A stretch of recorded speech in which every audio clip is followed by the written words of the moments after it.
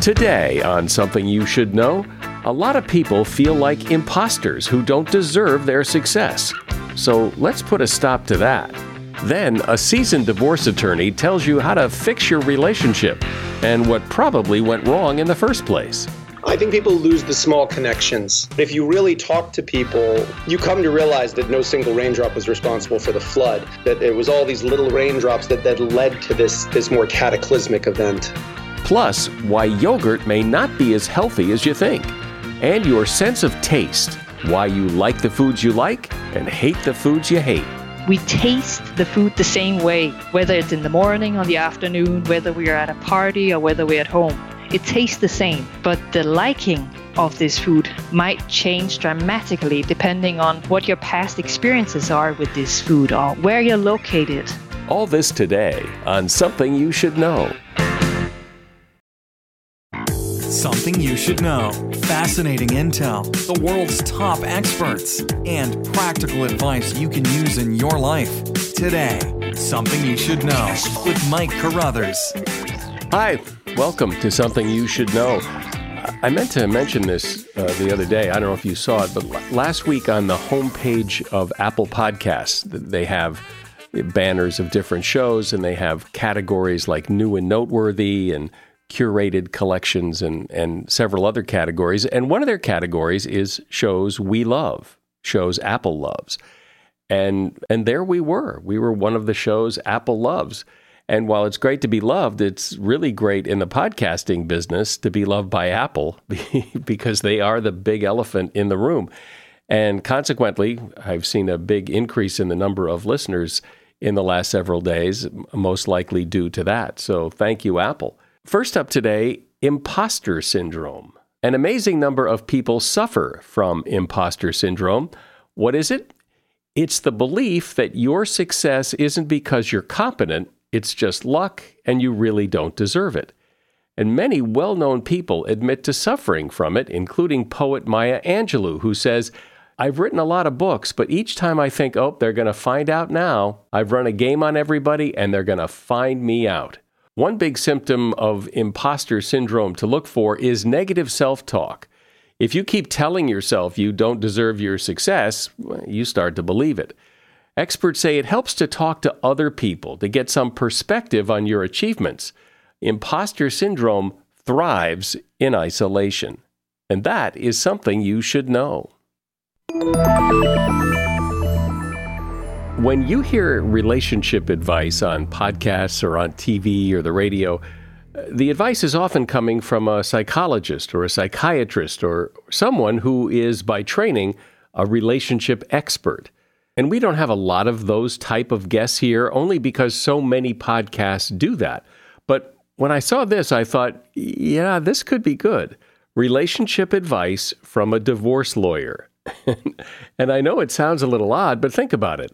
A divorce lawyer sees relationships as they end. So maybe there's some insight there, some ideas on how to reverse engineer a relationship so it doesn't have to end. Joining me is James Sexton. He is a divorce lawyer and author of the book, How to Stay in Love, Practical Wisdom from an Unexpected Source. Hi, James. So, yes, you are an unexpected source for marital advice. Seems like you would be the last guy to be offering help to couples on how to stay together. Yeah, I think having been a practicing divorce trial lawyer for 20 years, I've just seen every permutation of how relationships fall apart. And I think there's a wisdom that develops over that course of a career where, you watch enough things break, you start to think about the things that break them. And I really believe by the time people get to my office, things are so fundamentally broken that it's worth looking at how you could reverse engineer a way to fix things before they become broken. My sister's a dentist, and she used to always tell me that by the time someone came to her office with a toothache, that it was really too late, that there were things she could have done to help that person if she'd seen them before they got a toothache. But once you have the toothache, things are already reached a point where there's enough decay that a nerve is involved.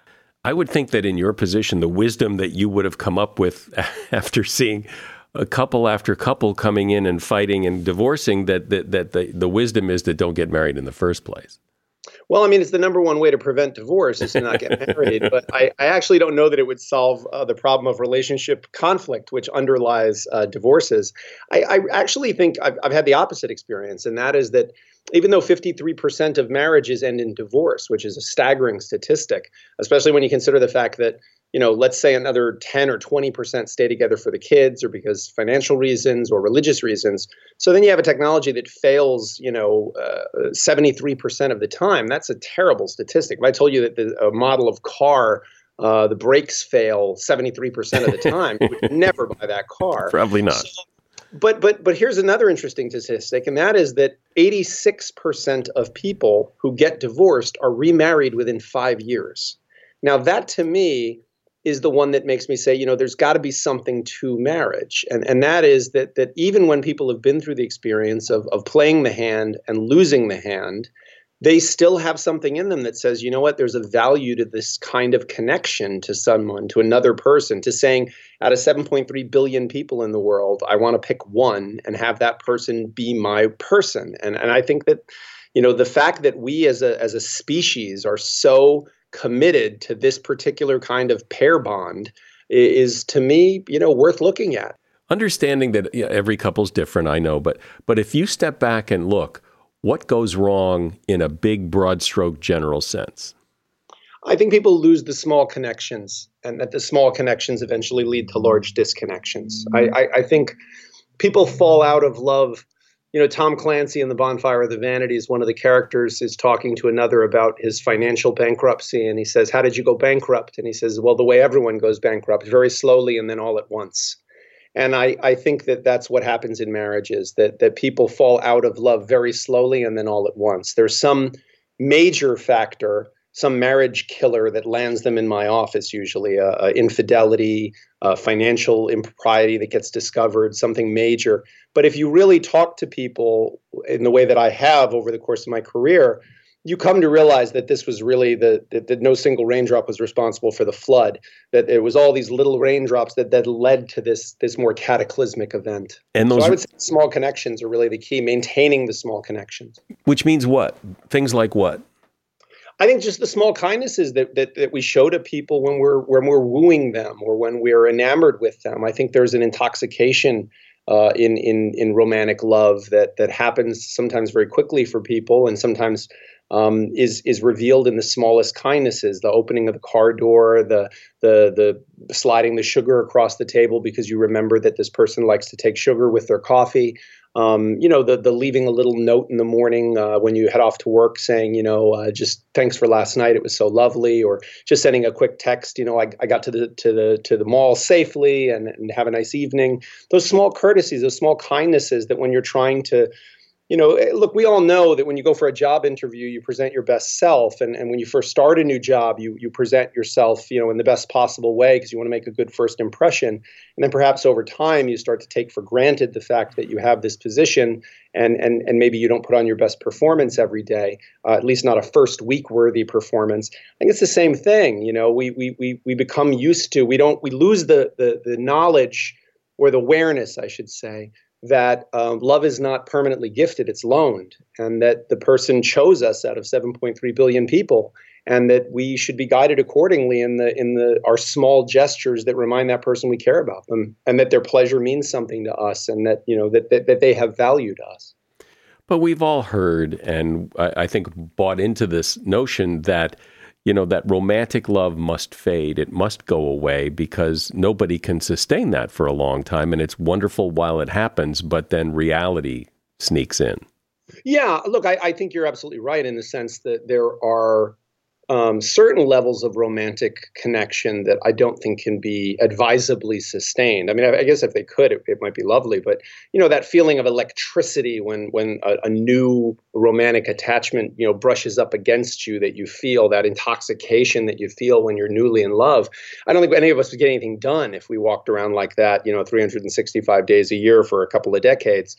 But that's not to say I don't think it's binary, that it has to be, total disregard and taking for granted of someone, which I think we see a lot of, or total intoxication. I think it has to do with maintaining a certain symbiosis or synergy where you focus on being this person's cheerleader and being kind to them and showing them kindness and love, and that motivates them to want to show you kindness and love, and then their acts of kindness and love, which continue further inspire you to continue your behavior. I think it's a symbiotic relationship where there's mutual benefit.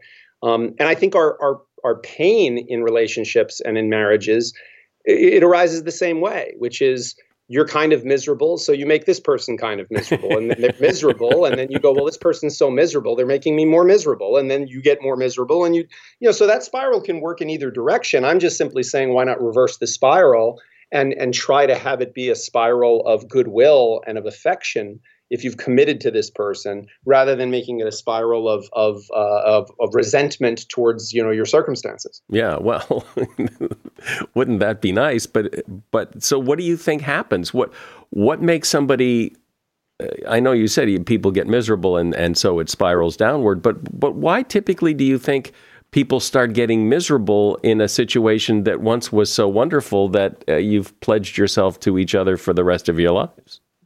Well, I don't know who discovered water, but it probably wasn't a fish, right? I mean, I think when you're surrounded in something, immersed in something, you don't really see it anymore. And I think that's the nature of marriage, is that there's a familiarity that starts to occur. And this person's presence is really, I think, taken for granted to some degree. They just become, the French have a saying that, marriage turns a lover into a relative. And I think that there is something to that. There's a familiarity that develops in relationships. And I think often with good intentions. I think when you first meet someone, you want to show them your best self and your best behavior and your best affection. And then after a certain time, you start to realize, okay, these are the things I do that resonates with this person emotionally and that seems to really light them up. And so you just keep doing those things because it's like a musician who plays their greatest hits at their concert. They know what gets the crowd going.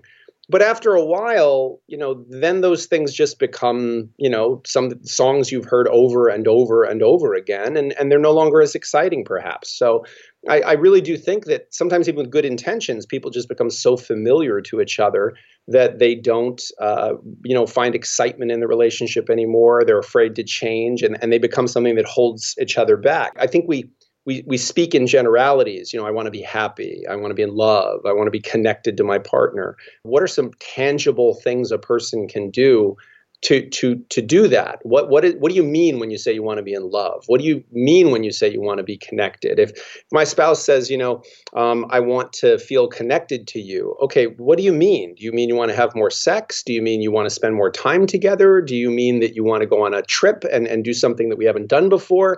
I don't know whether to take you to the bedroom or take you to the beach and when you say to me that that's what you want. So I think we have to be, A, mindful of what we want, and B, mindful of how to communicate that to our partner in a practical way, because people can't hear what we don't say. Well, yeah, that's true. James Sexton is my guest. He is a divorce lawyer, and he's author of the book, How to Stay in Love, Practical Wisdom from an Unexpected Source. So as I'm listening to you talk, the advice you're giving, sounds so reasonable, sounds not even particularly difficult, and yet people somehow don't do it, because if they did it, you'd be out of business and everybody would be living happy married life. Well, I don't think it's that hard, for example, to maintain a reasonable body weight, or to stay in decent shape. It just requires a certain commitment. It requires discipline, and the discipline is trading what you want right now for what you want most. And I think just like maintaining a healthy body weight, it's a whole lot easier to stay a certain weight than it is to gain a bunch of weight and then try to lose it. So it's the same thing with love and affection. It's a lot easier to maintain a high level of love and affection than it is to lose it and then try to find it again and go backwards and find a way to fall back into love with each other. I think that's much harder. So a lot of my book is about maintaining love, how to not screw up a relationship. Because I think the world, just like, again, when it comes to things like health and fitness, the world is antagonistic to the goal of a happy relationship. We're inundated constantly by social media and by films with unrealistic portrayals of what relationships actually look like, and by the sort of fantasy life of people, and not reality. And so we're constantly in this state where we believe everybody else is happier than we are. Just like we believe when you watch a commercial where people are eating junk food that's being advertised, these are gorgeous, skinny people eating food that if they ate that food, they'd never look like that on a regular basis. So I think we have a world that's antagonistic to relationships. And so it's understandable to me that people have a hard time maintaining them. But I think that's the key, is maintaining them, not letting them get too far afield. And that's what I think makes marriage an interesting concept to look at, not just relationships in general, because marriage is you have two people that have said, look, there's 7.3 billion people in the world. I'm picking you. So at some point, these people had an abundance of optimism and affection for each other. And I just think if you can, at that point, when you have that optimism and that affection, start good habits, then I think it's going to be easier for people to just stay on the right path and not lose the plot of the story that they're trying to write together. And so what are some of those things that help to maintain that? Communication's a huge piece. And when I say communication, I mean, promptly discussing in a way that's not confrontational and critical when your partner or spouse is doing something that's, blipping on your emotional radar, good or bad. When they do something right, telling them how much it meant to you and how nice it was. When they do something that irks you, even if it's just a small thing, finding a way to communicate that to them so that they know how to navigate you emotionally. I find what really happens in the people who end up in my office is they allow these small things to build up. And then when some event occurs, it becomes sort of the prism that focuses all the hostility and resentment that was built up from all these small things. So, sending your partner an email, as unromantic as that may sound, on a regular basis, just pointing out, things that they've said or done that really made you feel good, or things that they've said or done that sat wrong with you, so that resentments don't build up and miscommunications don't happen that get people far away from each other. So I think that's one example. And I think there's a lot of other practical examples. I mean, one of the ones I tell people all the time is, if you've ever been to a dinner party with a couple, with couples there, even if the couple is having a tense moment or they don't seem particularly fond of each other, if you ask one of them, hey, so tell me the story of how the two of you met, or tell me the story of how the two of you began dating, or how this person proposed, there's a softness that immediately happens in that person, because they go back in time in their memory to this time when they were so incredibly fond of each other. And I've rarely seen a heart so hardened that they didn't have a softness to them when they tell that story, even if they've been together a really long time. And so I think that kind of mental effect that is really undeniable with most couples, that can be leveraged to the benefit of a marriage. That can be, used, that sense of remembering who this person is and the fact that their love was loaned, not permanently gifted to you. It does seem that in relationships, particularly marriages, which by definition are harder to get out of, that people become disappointed or frustrated or mad. And as you were saying, but if you are kind and you show these little courtesies to the other person, that will in kind, they will do the same in return. But I think there's this, well, I'm going to wait for them. Let them do it. Let them go first. Yeah, and I don't think that's a great way to do things. I'll be honest. I'm critical of that. I think that it's very easy in a marriage to start thinking about what we owe to each other.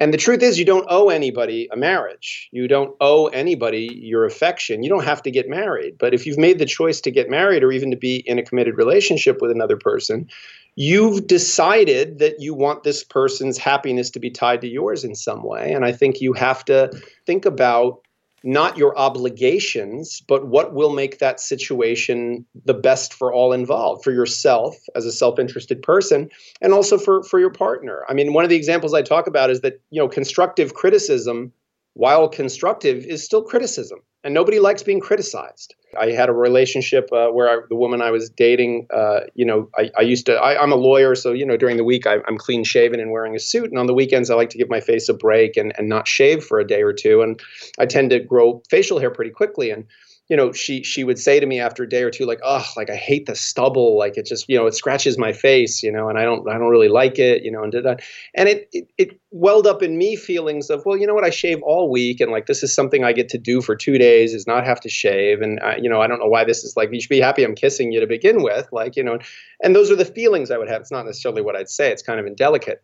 And then I thought about a subsequent relationship I had where instead of taking that approach, the woman would, whenever I would shave, would come up to me and maybe tickle my chin and say like, oh, I love it when you, like, your face is so smooth and you just shaved like that. And then she'd kiss me and say, oh, I love how that smooth face after you've just shaved. Let me tell you something. I'd shave 3 times a day when I was in that relationship, because it was presented to me not as a criticism, but as a cheerleading, as a compliment, as something positive. So rather than, for example, if you feel like your partner, is in a routine or a rut and always likes to do the same thing, well, find some small thing that they did differently and praise that. Say, oh my God, last night when you ordered, this instead of ordering that, like I thought that was so sexy, or I thought that was such a cool thing, that you're always willing to try new things. And I really think that's exciting. We should do more of that, And I really believe that kind of positive behavior modification, if you will, is way more productive than just sitting around and wallowing in the, well, you used to do this and now you don't, that I think is just destructive. Yeah, and yet so common and so knee-jerk and so human. Right, it's modeled to us all the time. I mean, watch any sitcom on television, and it's always the like idiot husband and the exasperated wife, and it's sort of like, oh, he's such an idiot, and that's become like a cute thing. It's become an archetype in our culture, and I don't think that's helpful. I think that it's created in people this belief that your spouse is supposed to be this sort of buffoon who you tolerate, as opposed to what they are, which is, like I said, there's 7.3 billion people in the world, and you pick this person. So if they're an idiot or a buffoon, what does that say about you and your choices? So I think we need to start encouraging people to be their spouse's cheerleader. I'm not suggesting if your spouse is engaged in bad behavior that you should, condone it, but at some point, you and this person were trying to tell the same story, and you saw value in them. And so I'm just trying to find a way to encourage people to reconnect to the best in themselves and in their partner. Well, obviously every relationship is different, but if you, from just your experience, if someone were listening to you and saying, okay, well, I get it, where do you start? Where's a good place to start?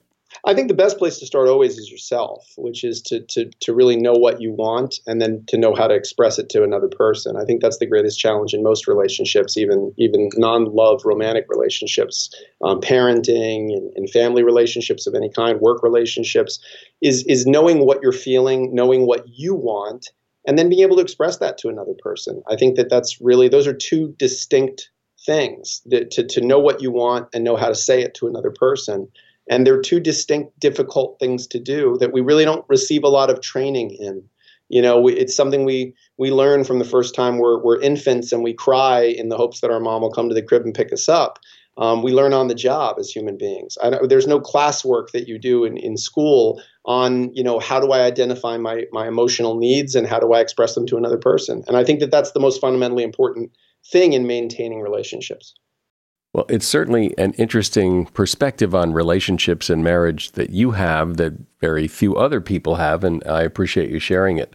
James Sexton has been my guest. He is a divorce attorney and author of the book, How to Stay in Love, Practical Wisdom from an Unexpected Source. And you'll find a link to his book at Amazon in the show notes. Thank you, James. Great speaking to you. Not a day goes by that you don't taste food, and yet you probably don't think too much about it. But what makes a food taste good? You probably like some sweet foods, some salty foods, all kinds of foods. And then there are probably foods you don't like the taste of. And there are probably foods you didn't like before, but now you do. So why is that? Camilla Arndal Andersen is a food scientist in Denmark who studies people's sense of taste, and she has a TED Talk on the subject. She's here to help you better understand why you like some foods and not others. Hi, Camilla. So what is our sense of taste anyway? Yeah, so let's first get the definition right. when we sense food, we sense it with all our five senses. And these senses are the sight, so we see our food. It's also hearing, like for example, when you eat popcorn or crisps, you hear the food. You also smell it, you taste it, and then we have this weird sense called somatosensation, which covers touch, temperature, and pain. So when you say that you're tasting food, most people actually use that term incorrectly because they use it to cover both smell and taste. But these are actually two separate things. But they feel like all part of the same thing. They seem that way. That's it. That's it. Completely right. That's actually why we have a separate term called flavor. So the flavor covers the smell, the taste, and then the touch, temperature, these three senses, because they're so combined. Like when I experience an orange, I don't experience the taste of an orange. I experience an orange, and that's the smell, it's the taste, it's the juiciness. So you're absolutely right. They're very combined in our experience of the food. And our experience of food is so subjective. It seems to be so influenceable by so many other things. And you talk in your TED Talk about how you gave your husband 2 different cups of coffee. You told him they were 2 different kinds of coffee, and so he perceived them as very different. And yet it was the same coffee in both cups. And, we can like some food one day and not like it so much the next, or it might be good in the morning and not so good in the evening. Why is it so subjective?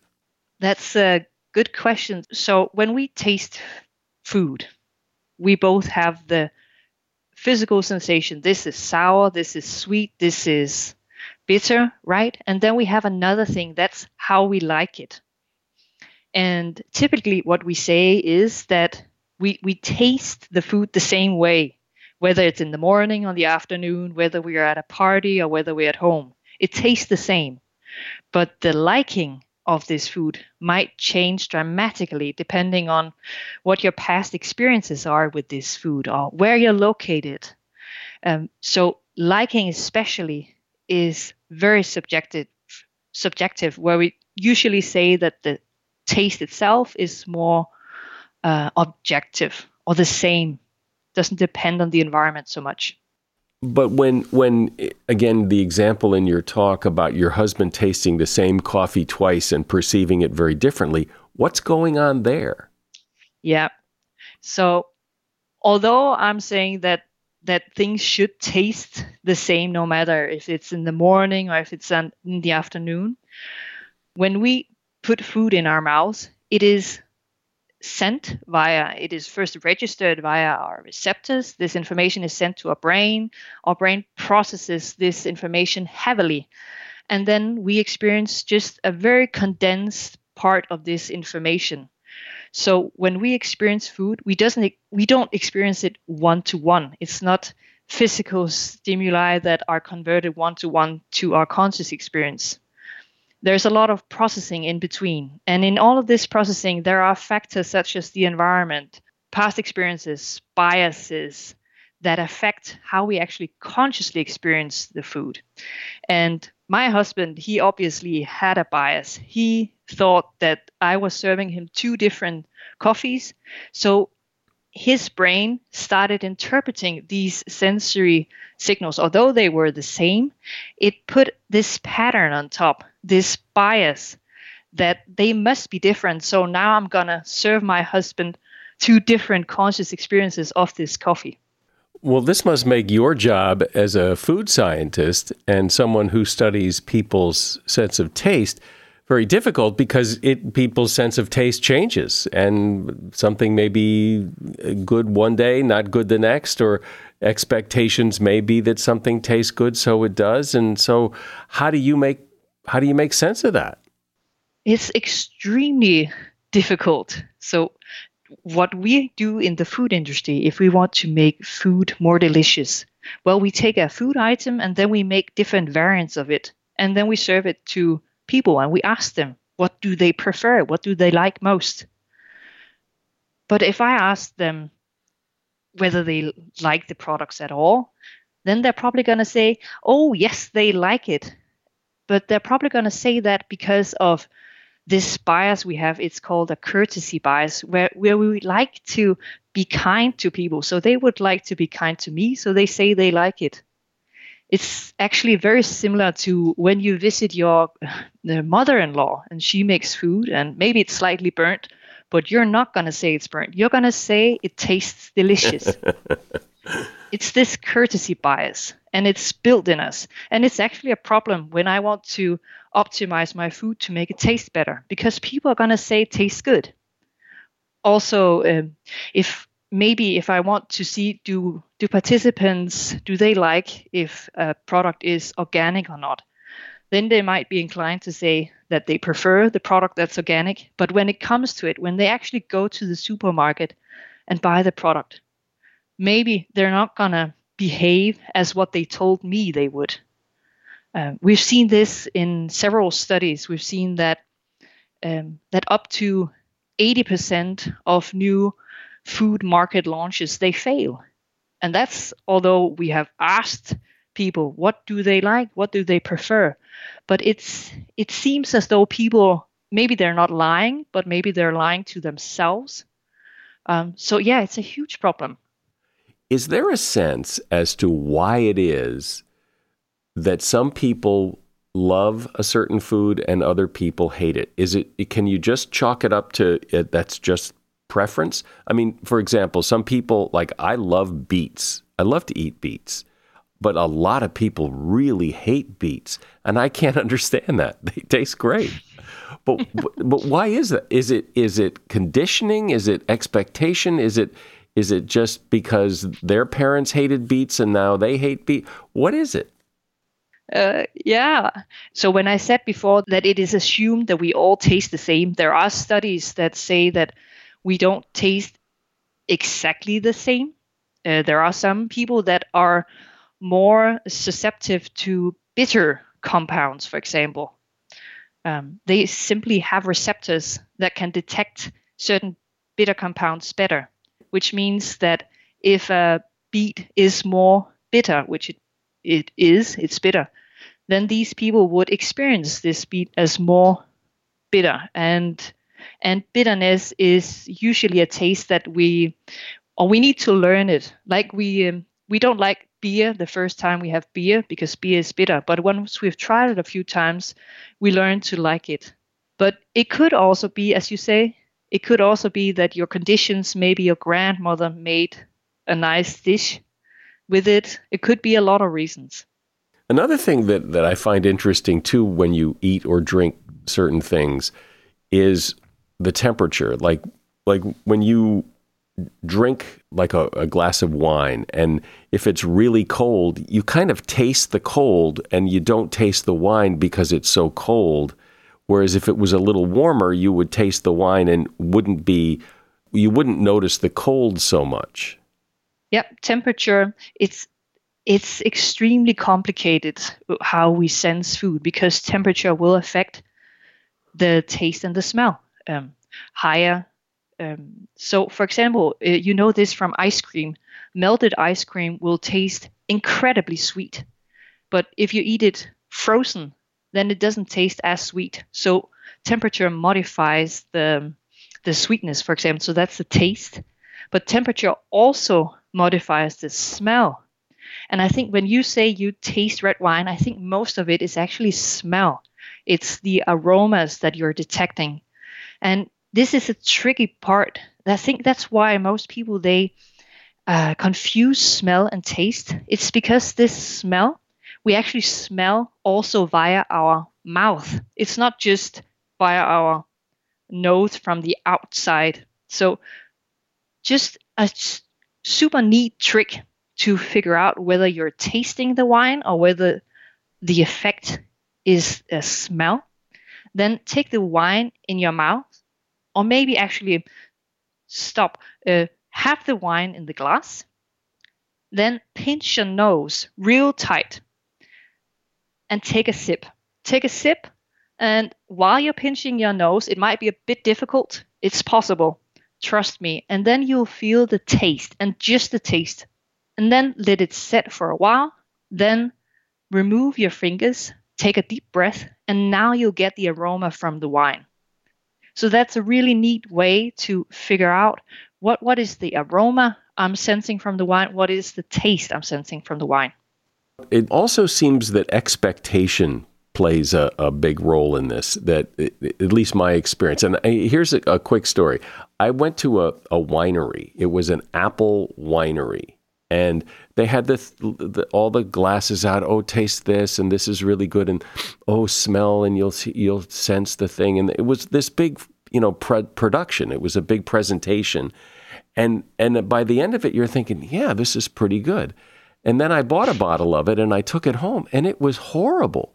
And it was the same thing I was drinking, but I was kind of caught up in the show. And but objectively, this stuff was terrible. Yep. I also think that's why so much money is spent on marketing. I once heard of a study that said that one could measure that people actually preferred Pepsi, but they kept on buying Coca-Cola anyways. That the marketing can do a lot.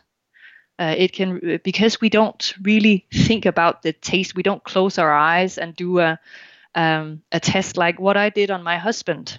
But maybe you should. Right. Well, when you go into a fancy restaurant, you have an expectation. The food here is probably pretty good, just because there's tablecloths on the table. It's decorated well, has nothing to do with the food, but you just assume that a fancy restaurant like this with expensive menu prices, food's probably pretty good. Exactly. So that's when my husband, he came home and he said that, Camilla, I found this new fantastic yet very expensive coffee, and it's much better than the cheap one. That's when I was thinking, just like you're thinking right now, that this is just an expectation effect, and just a small blindfold actually showed me this result. So yes, you're right. Is there any food that everybody likes? I imagine people generally like sweet things. I mean, it's hard to imagine somebody doesn't like sweet things. But are there foods that pretty much everybody likes? Just going back to that sweet thing, we actually typically studies, they would group people as sweet likers and sweet non-likers. There are several groups, and that's because some people, when you increase the sugar concentration, then at some point they start disliking because it becomes too intensive. And depending on how you like that, you can actually group people. And I think it's a trend as you get older, you dislike sweetness more and more. And whether there is something that all people like, well, there are these very cute studies on babies where scientists, they put sugar water on babies' lips, and then they see the baby smacking, and they interpret this as a liking. So they like it even before they've been taught what this is. So they interpreted this as an innate liking response to sugar, and explained it as a vital cue that was used through evolution, because sugar meant that the fruit was ripe, meaning that this is when there are ripe fruits has a lot of vitamins and carbohydrates. So sweet food would indicate calories and vitamins.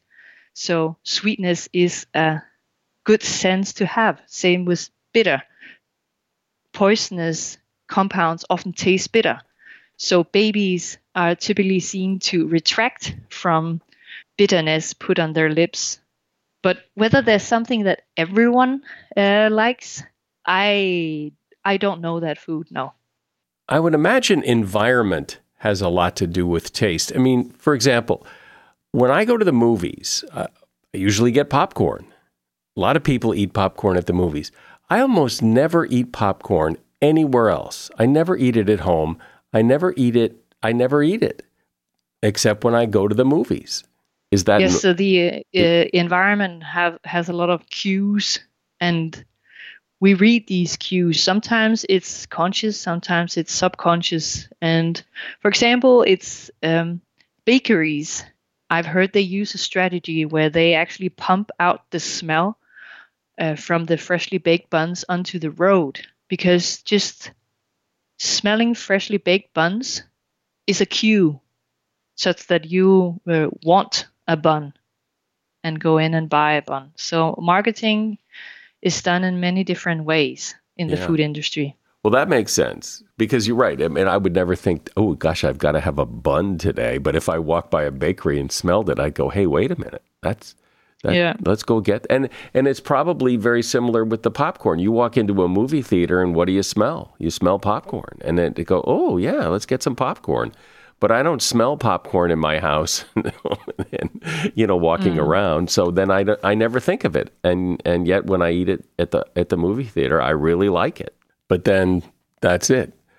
Well, this has been really interesting and explains a lot of why some people love some food while other people hate that food. And some people like some food when they're kids, but don't like it when they're adults. And it's really interesting how subjective it all really is. Camilla Arndal Andersen has been my guest. She's a food scientist in Denmark, and she has a TED Talk on this subject. There's a link to that in the show notes. One of the benefits of eating yogurt, supposedly, is because of all the good bacteria that's in it. That bacteria is supposed to be good for your gut and for your digestion and a host of other things. Well, science says otherwise, according to journalist Ed Yong, who has researched this extensively. The bacteria in yogurt are not the kind of bacteria that do you much good, nor is it high enough in concentration. It basically just passes through you. There isn't a lot of evidence to support the claims that the bacteria in yogurt is beneficial, which is why the claims made are usually very nebulous, like promotes gut health, which basically means nothing.